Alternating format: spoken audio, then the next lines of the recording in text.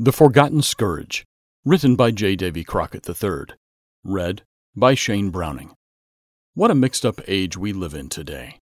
Abnormal behavior is promoted as normal by special interest groups who aggressively press forward their agenda with public demonstrations, litigation, and organized pressure to accept what has for millennia been considered taboo in society.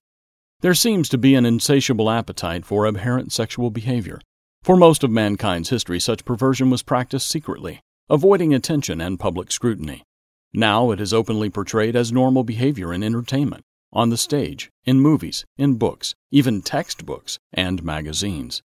By taking the tact that their so-called sexual orientation is a civil right, they have been successful in getting laws against sodomy and other sexual perversions repealed or ignored. The courts of the land are full of cases testing the sanctity of marriage as being between a man and a woman. In all this publicity and social pressure to accept such behavior, something very important is left out of the discussion. It is seldom, if ever, mentioned by the mainstream press in any of the extensive coverage given to the subject. What am I referring to?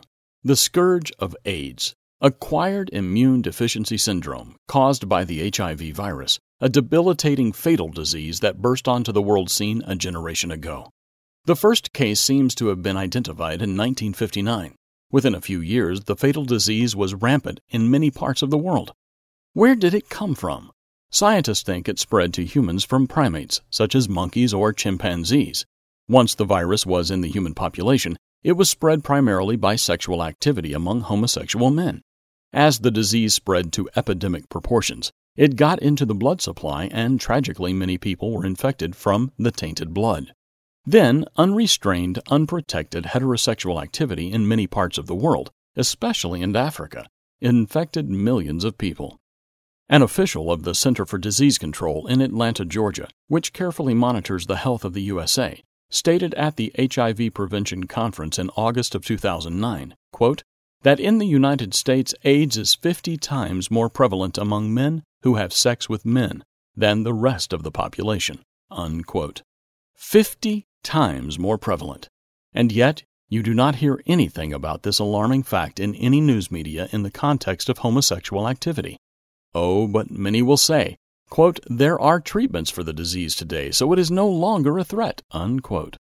Do your homework and you will find that while there are cocktails of powerful drugs to control the symptoms of AIDS, there is no cure, and the side effects of the drugs are often horrendous. The Apostle Paul addressed the subject of homosexual activity in his letter to the Church of God in Rome in about 57 A.D. He wrote, quote, for this reason God gave them up to vile passions, for even their women exchange the natural use for what is against nature. Likewise also the men leaving the natural use of the woman burned in their lust for one another, men with men committing what is shameful, and receiving in themselves the penalty of their error which was due, unquote. Romans chapter 1, verses 26 and 27. The cosmopolitan city of Rome obviously had this kind of behavior going on, and Paul exposed it as shameful and ungodly. This condemnation of the sinful behavior did not mean that Paul hated the sinners, nor should we. Quite the contrary.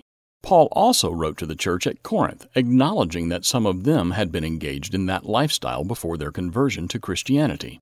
Quote, do you not know that the unrighteous will not inherit the kingdom of God?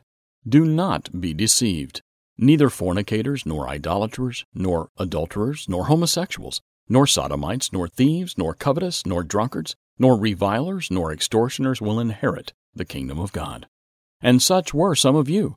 But you were washed, but you were sanctified, but you were justified in the name of the Lord Jesus and by the Spirit of our God, unquote. 1 Corinthians chapter 6, verses 9 through 11. It is obvious that with God's help, homosexuals and other promiscuous persons can change and become repentant, forgiven sinners. While society in the main seems to have forgotten the scourge of AIDS, it is still extant, causing misery, suffering, and eventually untimely death for many who have ignored the facts that are available to all. Our mission at Tomorrow's World is to announce a time coming when all such disorders will be healed for those repentant sinners who accept the sacrifice of Jesus Christ. You may find helpful our free booklet, What is a True Christian?